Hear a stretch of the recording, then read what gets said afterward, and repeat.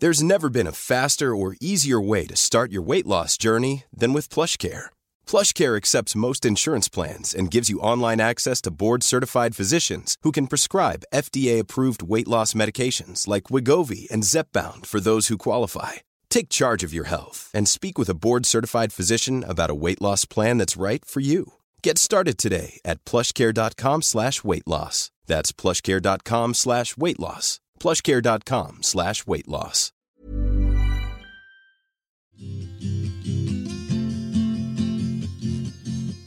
I'm Sarah. And I'm Beth. We co-host Pantsuit Politics, a podcast seeking nuance in political conversation. Along the way, we've realized the rest of life is filled with nuance too. So we come here each week to commemorate the moments in our lives, moments beyond birthdays, weddings, and funerals, that deserve celebration. It's an opportunity to see ourselves in a new season and to reflect on the messiness of living wisely.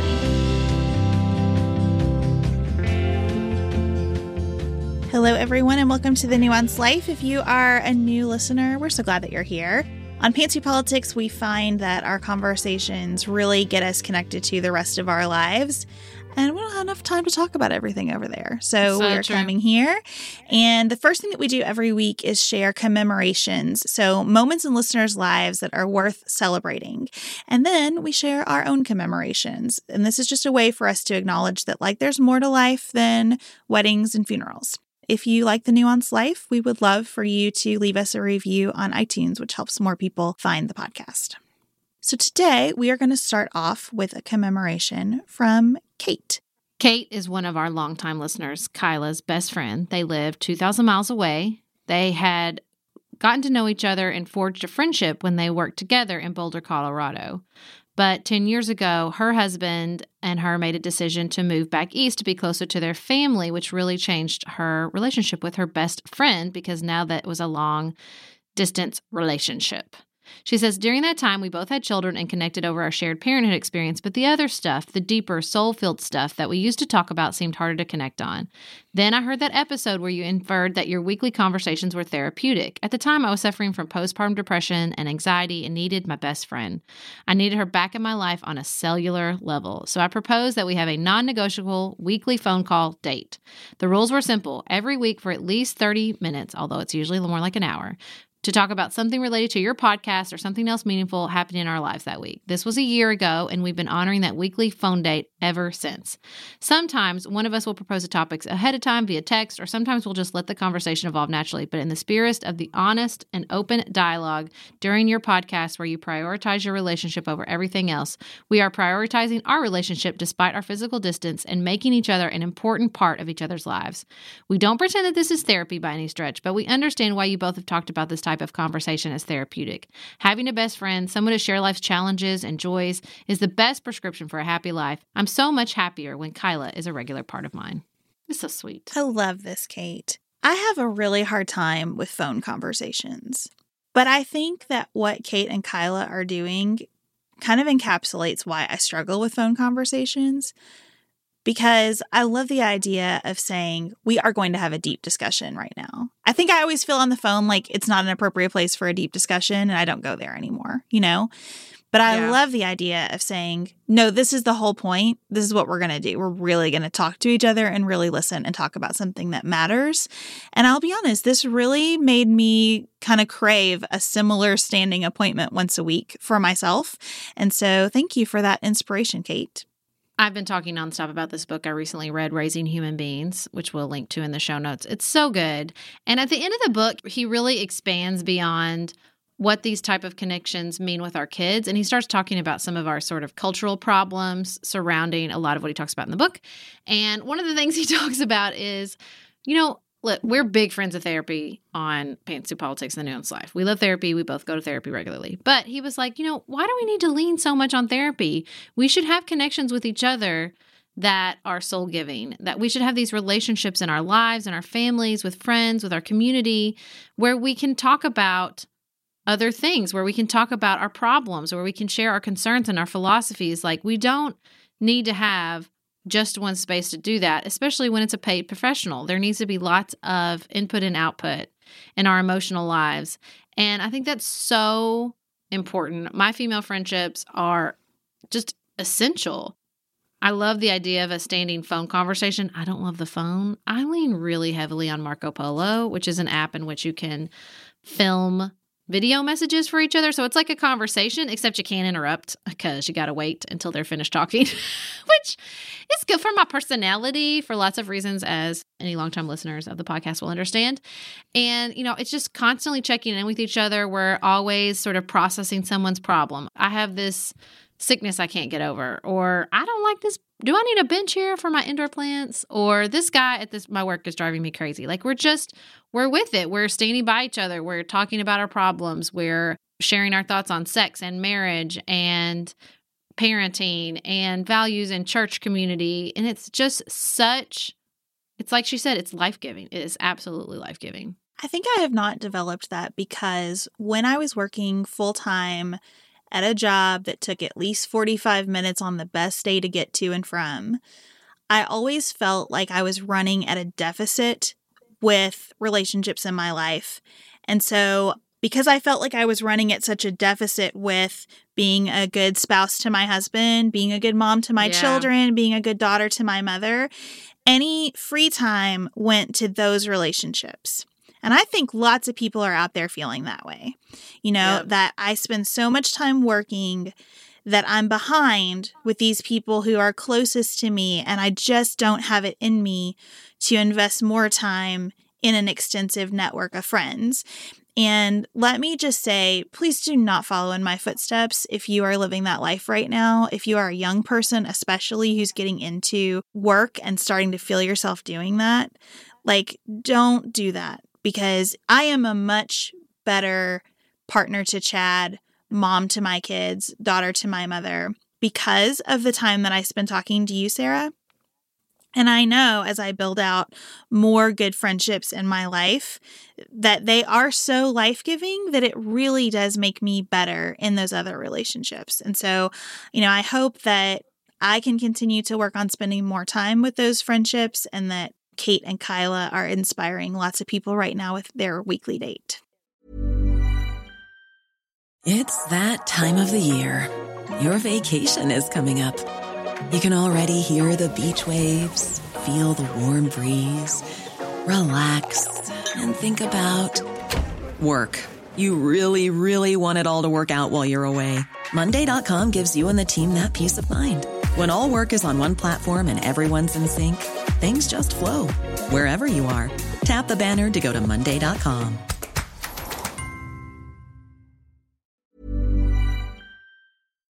Did your mom have lots of close female friendships growing up? My mom has always had a best friend. So her best friend from college, I think she would still say is her best friend today. I think she would also say that my sister and I are really close friends of hers, which I know is maybe a little bit of a difference between your relationship with your mom. I know you guys are close, but I think she would probably put it differently than my mom would. But my mom did not spend lots of time with other women. The church community was kind of the network of people for both of my parents. And they did have very close friendships. There were couples that we ate dinner with every single Sunday evening. And so my parents had friends. They felt like my parents' friends, not my mom's friends. Mm-hmm, mm-hmm. I mean, I think so much of it is just what you saw. And my mom is amazing at this. She's a sister who she's really close with. I'm always super jealous of that relationship. I wish I had a sister. But she has a group of high school friends, female friends that they've been together since high school that she gets together with regularly. She has college friends, her best friends from college, her first trip through college, that she still goes and travels with regularly. They just took a retirement trip to the Biltmore. Then she has her friends from a group of women who she made friends with at her very first job at the Kentucky Department of Highways, and they play cards, I think once a month, twice a month. They're playing those are her card playing buddies. They get together regularly, and they live very different lives, but they all still get together. Then she has female friends from church that they've remained friends. Now they're couple friends too, so they get together as a couple, but she's always getting together with them. And then she still gets together with basically every sort of work, everywhere she worked or went to school for a long period of time. She still gets together with, she still gets together with her friends when she worked at my high school and all this. And I just realized I just watched her do it. My grandmother, I remember going to tea with my grandmother and her really good friends. One of my grandmother's best friends traveled with us when her and my mother and I went to Europe for the first time. So I think I just saw it, and I didn't know any other way. Like you picked them up, you stayed in touch, you met regularly, you talked, and that's how I am. I have friends from high school who I still talk to regularly. I have dear friends from college and law school who I talk to at least a couple times a week. And so I think that's part of it. It's just what you saw. And my mom and my grandmother always consistently showed me an example where they highly prioritized these female friendship. And my dad's mom too is the same way. And so that's just what I saw. Like I saw it being so life-giving for them, so important to their mental health. And it was never presented as like, I need to pick my husband is my primary relationship. And so this isn't important to me. So I think so much of it particularly with regards to female friendship is the example you see growing up. I think that's true. And I also think it's how you conceptualize your role in relationships, because something that I sort of fight is that I always kind of have been friends with people through hard things. And I feel like sometimes once we come out the other side of those hard things, the relationship sort of dissipates a little bit. And I'm not blaming that on anyone else, that like I am the common denominator here. So that is my thing to work through. I've also just changed a lot. Like I don't live near my high school. You know, I got really choked up while we were in New York because my very best friend from elementary school posted about seeing us on Morning Joe, and it just touched me so much. It's not that I move and there's a lack of affection for anyone. I'm just not great at staying in touch. And I think in my life now, too, I sort of wait for people to scoop me up instead of trying to be the driving force, because I've had so many experiences where I've sort of moved on from something and it's just sort of faded away. And I don't have negative feelings about any of that. I'm so grateful for every person that's ever been a part of my life. But I am still kind of looking for that like close, constant, like doing life together connection that Kate and Kyla are talking about and that you do with your Marco Polo people. I have lots of people that I love and enjoy and spend time with and I'm grateful for. I really still am kind of looking for that we're in this together group. Outside of you, of course.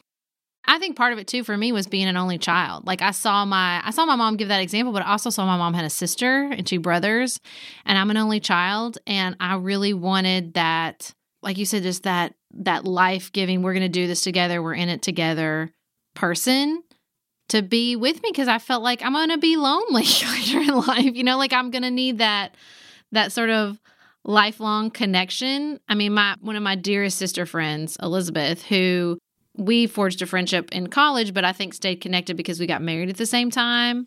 And she had a child earlier than me, but we were both sort of primarily stay-at-home moms. And so we bonded over that. They're who we vacation with every summer. And, you know, it's like we're just so far in at this point. Like when I feel like, oh no, who when I'm old is going to like help take care of me or help me sort out life, and who's going to be my sister? I'm like, oh no, it's Elizabeth. Like, calm down. Like, you have your people who will hold your hand through everything and will be there no matter what. I think part of it is just going out and searching for that, because I watched my parents, who were part of big families, have that connection to their siblings, and I just went out and made my own sisters, man. Well, next up, we are going to do a little commemoration of our own. Thank you, Kate and Kyla, for sharing your tradition with us. I love this ritual. I'm very inspired by it. We'll take a quick break, and then we'll be back to talk about my first experience of being a client.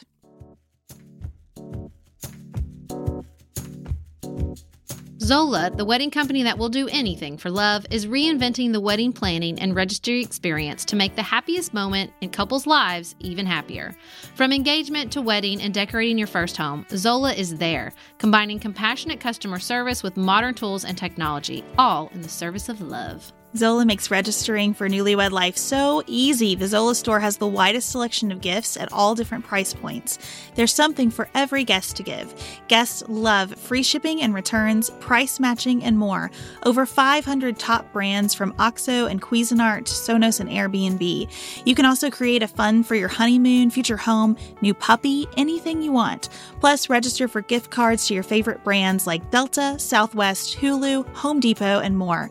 They also have the best completion discount, 20% off remaining gifts on your registry starting right after your big day. And that completion discount on all these different brands, that's a big deal.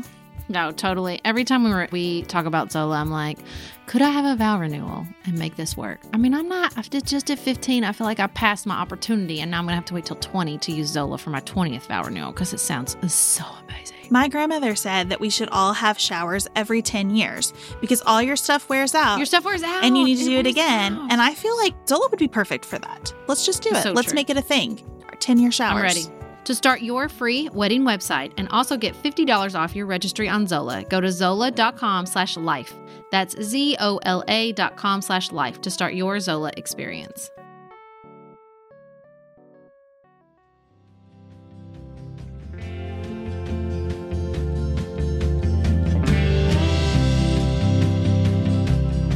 Beth, while we were in New York City, you had an experience you wanted to commemorate on the Nuanced Life. Yes. So we had lots of commemoratable experiences over the past week, including our first television appearance, which was amazing, and then our second. One thing that really struck me as we met with Barbara, who is working with us on publicity for our book, is that going into her offices and meeting with Barbara and her husband, who is part of her team, was the first time that I have really felt like a client in a professional setting. I have been a service provider and part of the infrastructure that provides services for my entire career. And even with people who work with us, I think right now I feel a sense like Sharon, our agent, I just feel so grateful to her for reaching out to us. You know, there are lots of people who we work with, but this was the first time I ever really felt like this is a person who we engaged to do something for us. And I just get to walk in here and talk about what we need. And it was fabulous. Yeah, it was also helpful. It was just a really good meeting. Like, she really was listening to us and trying to think through all the different ways that we sort of have something to offer in a PR standpoint and not just promoting our book. It really was. It was a great experience to feel listened to and to feel heard and to feel like she was ready to just make our dreams come true. Well, and I think it made me value a lot of my professional experiences too, because I thought, I know how to be a good client. Because I've had lots of clients, right? And I understand that a good client is more of a driving force, that you're not the person who just sits and responds to questions. Because clients who just sit and respond to questions, sometimes it's really hard to understand what they actually want. And so I felt really free to say, here's what we actually want, and here are some ideas we have about how to get that, and here's what we're trying to do, and here's the purpose. Like, I understood that you need to tell your whole story, that more information is better because of my previous experiences. And look, just, you know, sometimes I am less charitable toward my experience as a lawyer than I should be, right? I look back on that time and I think of it as kind of a big mistake. But this was a moment when I felt really, really grateful for it because it did help me do what I'm doing now, even though they seem ridiculously far apart from one another. It really connected for me. Like, these are skills I need to bring in this new situation. I really bristle at the idea of looking back on things you wish you hadn't done and trying to take something good out of them falsely, because I feel like it's like everything happens for a reason. And I just have such a negative reaction to that I've sort of thrown the baby out with the bathwater. And I do need to take a breath and say, like, you were doing the best you could. You gained from it, and that's okay. Like, the idea is the expectation that you would move through your life and every experience would be 100% the right decision? No, of course not. So when you just release yourself from that and be like, yeah, all things are true. You weren't going to make a perfect decision every time. Things can still be gained, and you can still acknowledge that you wish you'd done things differently. You know what I mean? It's just hard. It is hard, but I feel like it's something I'm getting better at as I get older, because I can be grateful for things. I can recognize what came out of them. I can still think like, gosh, I wish I hadn't have said that or done this or spent time with this person or treated this person that horribly. Like, I do have genuine regrets. I don't feel like a no regrets kind of girl at all. I have regrets, big ones. And at the same time, I can look at my life and say, on balance, everything has contributed to where I am now. That doesn't mean it was a necessary part of my story. And it doesn't mean that it's a part of my story I would do over again. I got lots of wouldn't do that again.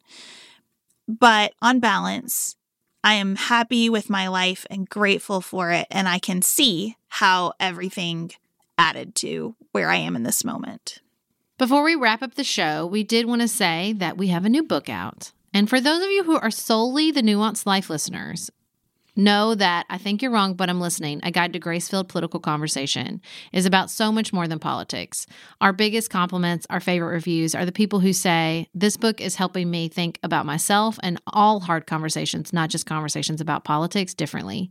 So we would love for you guys to check out the book. You can get it on all major websites. And if you've already checked it out or read it or bought it or are listening to it, then we would love a review on Amazon. Every review helps more people find our book. So please, if you have time, go post a review on Amazon. Thank you so much for joining us. Keep your commemorations coming. We love celebrating with y'all. And we'll be back in your ears on Friday on Pantsuit Politics and here next Wednesday. Until then, keep it nuanced, y'all.